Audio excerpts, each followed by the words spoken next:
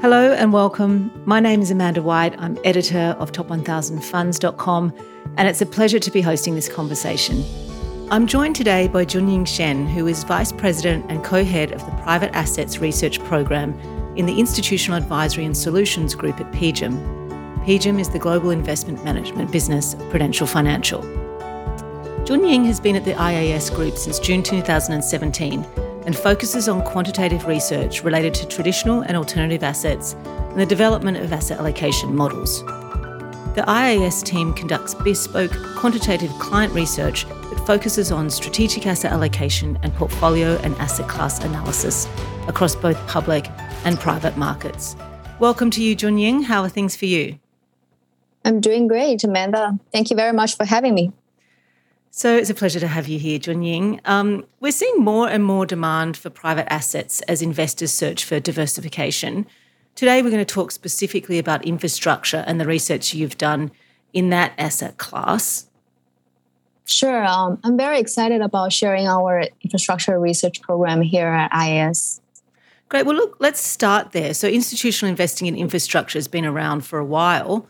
What new questions and research approaches have you been bringing to the issue? What's the work that IAS has been doing with regards to infrastructure? No problem. In a nutshell, we believe IAS contributes to the study of portfolio allocation with infrastructure investing really in three aspects. The first aspect is the importance of the investment vehicles. The second aspect is the wide range of infrastructure assets. And the third and final aspect is the portfolio construction process in which we model infrastructure cash flows that reflects the asset class's diversity and idiosyncratic risk. Allow me to go into detail in each of the three aspects. So first, IAS is examining infrastructure universe by the investment vehicle type through which institutional investors invest. And there are two main vehicles for infrastructure investments: closed-end funds and direct investments in infrastructure assets. Closed-end fund is the most prevalent vehicle, followed by direct investments in infrastructure assets that is predominantly observed in public entities such as public pension plans and sovereign wealth funds. The cash flows investors receive from an infrastructure fund is in the form of distributions from the fund they invest. On the other hand, investors in infrastructure equity and debt assets directly receive cash flows in the form of dividend and interest payments. And this difference made us curious to investigate how historical performance and cash flow characteristics differ for these two investment vehicle types, and in turn, how they compare with other public assets such as stocks and bonds and other private assets such as private equity. You notice probably we are especially interested in the cash flow characteristics of infrastructure investing, because later we will model infrastructure investments consistently with public and other private assets in a portfolio allocation framework that integrates liquidity measurement and cash flow management into a multi-asset, multi-period portfolio construction process. The second component of our research analyzes the wide variation in infrastructure assets. When investors talk about infrastructure, they're not just talk about one asset class. They refer to an asset class that encompasses a wide range of sectors, business models, regulation coverage, amount of leverage applied. For example, for the network utility sector, it is composed of highly regulated large corporations. On one hand, they benefit from natural monopoly, but they're also more subject to regulation risk. This makes this industry, the network utility, more volatile than the overall, for example, renewable power sector, whose business models are mainly contracted. In a contracted arrangement, the investor of the infrastructure asset received a fixed payout at regular intervals based on the specific task and service arrangements. And finally, the third and the most important component of our research detail, it deals with the portfolio construction. And Amanda, as your listeners may recall, you had a speaker from my group, Michelle Tan, who spoke in detail about OASIS framework that incorporates both public assets and illiquid private assets. To just provide a little recap, the OASIS framework examines the interrelationship among top-down asset allocation, bottom-up private asset investing decisions, and portfolio liquidity demands. Together, they form a complete understanding of the trade-off between portfolio liquidity risk and performance. And so far, little research has been done with respect to portfolio construction with infrastructure investments. And our goal here is to expand our framework to include this very important asset class. And to achieve that, we will model cash flows of infrastructure funds and assets separately based on historical data, which helps ensure we capture the sector diversity and idiosyncratic cash flow risk in our modeling. This allocation framework would then allow CIOs to study the trade-off between enhancing portfolio performance while always satisfying their portfolio's liquidity demands across different market environments. Look, that's great, Junying. Thanks for that outline. And we'll come into some of the detail and look at, in particular, how funds and assets compare with other public and private assets in a second. Mm-hmm. But I just wanted, before we go into that, sort of get from you what you think is the conventional wisdom of investing in infrastructure. What is the main purpose for a lot of investors and the main goal that they're trying to achieve?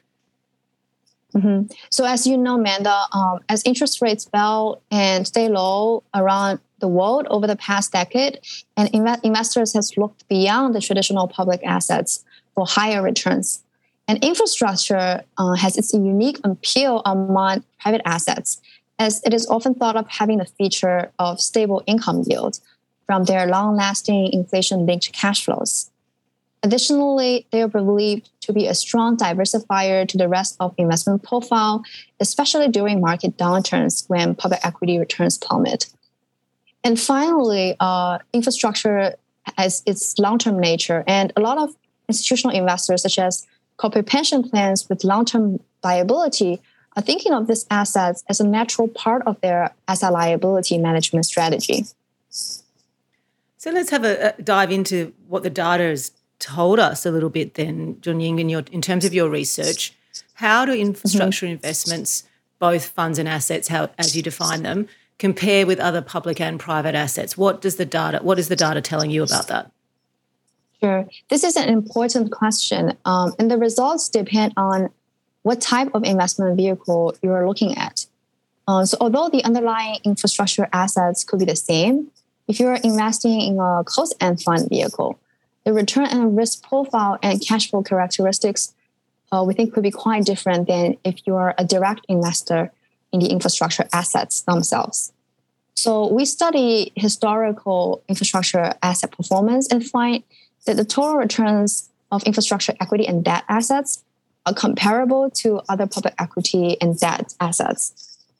What stood out, though, in our research is that the income return for infrastructure equity assets, when pulling all of them together, represent a large component of total return.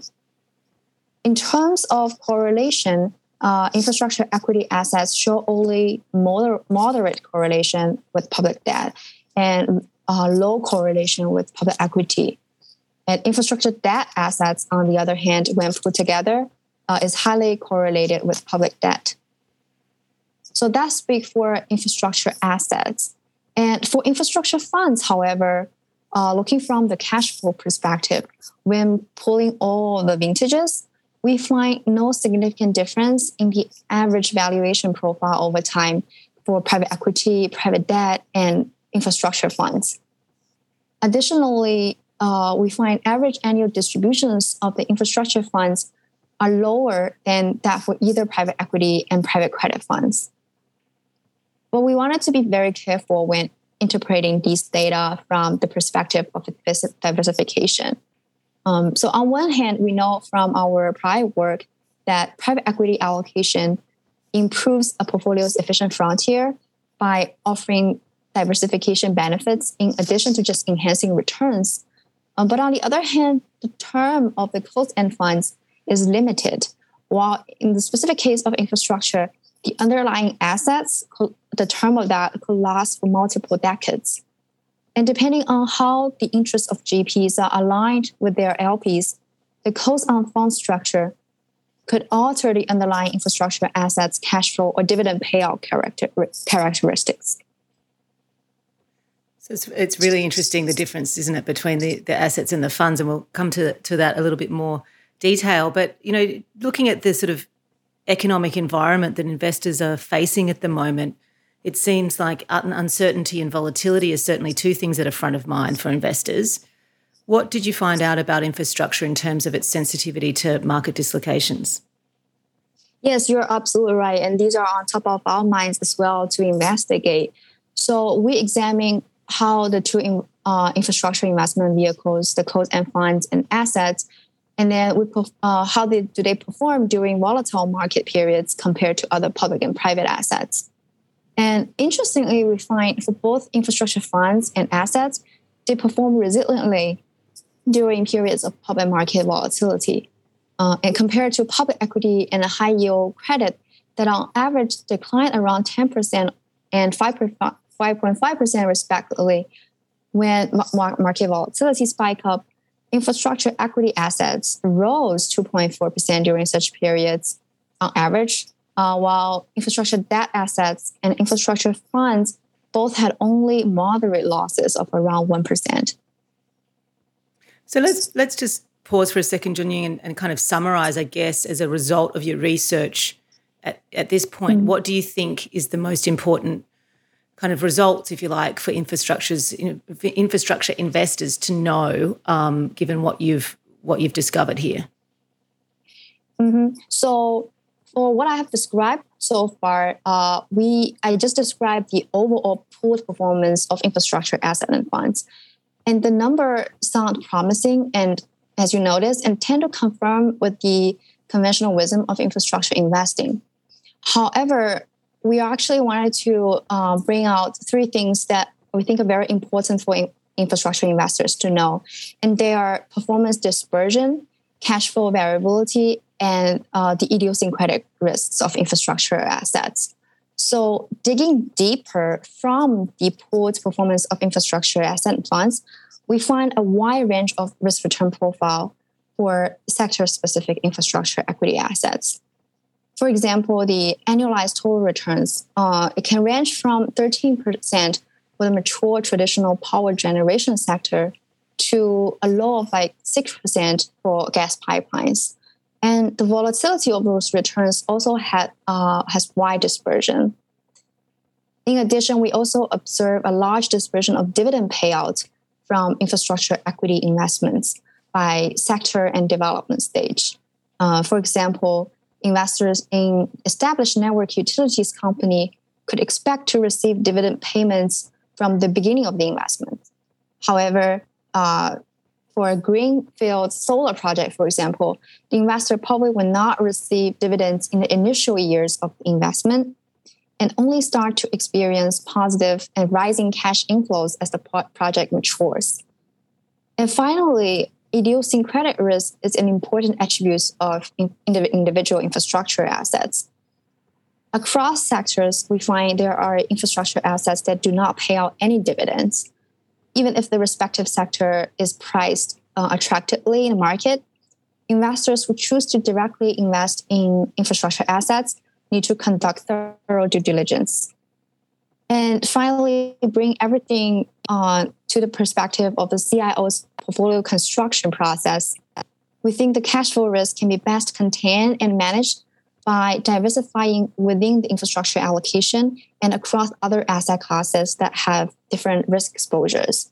So an example would be, let's say, a sovereign wealth fund that already investing in private equity funds and commodity as part of a real asset program. The CIO can further diversify their portfolio by directly investing in multiple infrastructure assets if in-house resources are allowed, and from sectors probably not including traditional power generation and network utilities. That's great. Thanks, Junying. So the investment vehicle and implementation of infrastructure assets has different performance and cash flow characteristics. What does that mean in sort of more detail for investors in assessing infrastructure risks and opportunities? Yeah, we believe the key takeaway for investors is to evaluate the role of infrastructure in portfolio allocation really from their actual cash flow experience, rather than just by assuming a certain risk or performance attributes for the overall asset class. So, for example, when other assets experience significant drawdown, do investors find stable dividends from their infrastructure assets they directly invest? And do they also find sustainable distributions from the fund they invest? Similarly, in terms of the role of diversification provided by infrastructure investment, we also encourage investors to evaluate from the cash flow perspective. And the question, for example, would be, how does the infrastructure fund's cash flow, such as capital calls and distributions, differ from their private equity fund investments? And here, of course, we acknowledge that direct investment in infrastructure assets requires in-house capital and human resources with considerable expertise in this particular asset class, and it may not be feasible for all investors, particularly for small corporate pension plans, for example, to directly invest in infrastructure assets.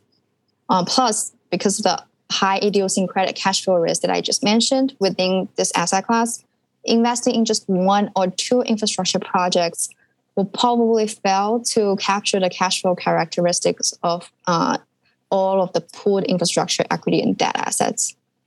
But on the other hand, the closed-end fund vehicles allows investors to at least diversify their infrastructure investment exposure through a full spectrum of strategies, including core, core plus, opportunistic, green energy, region-specific niche strategy.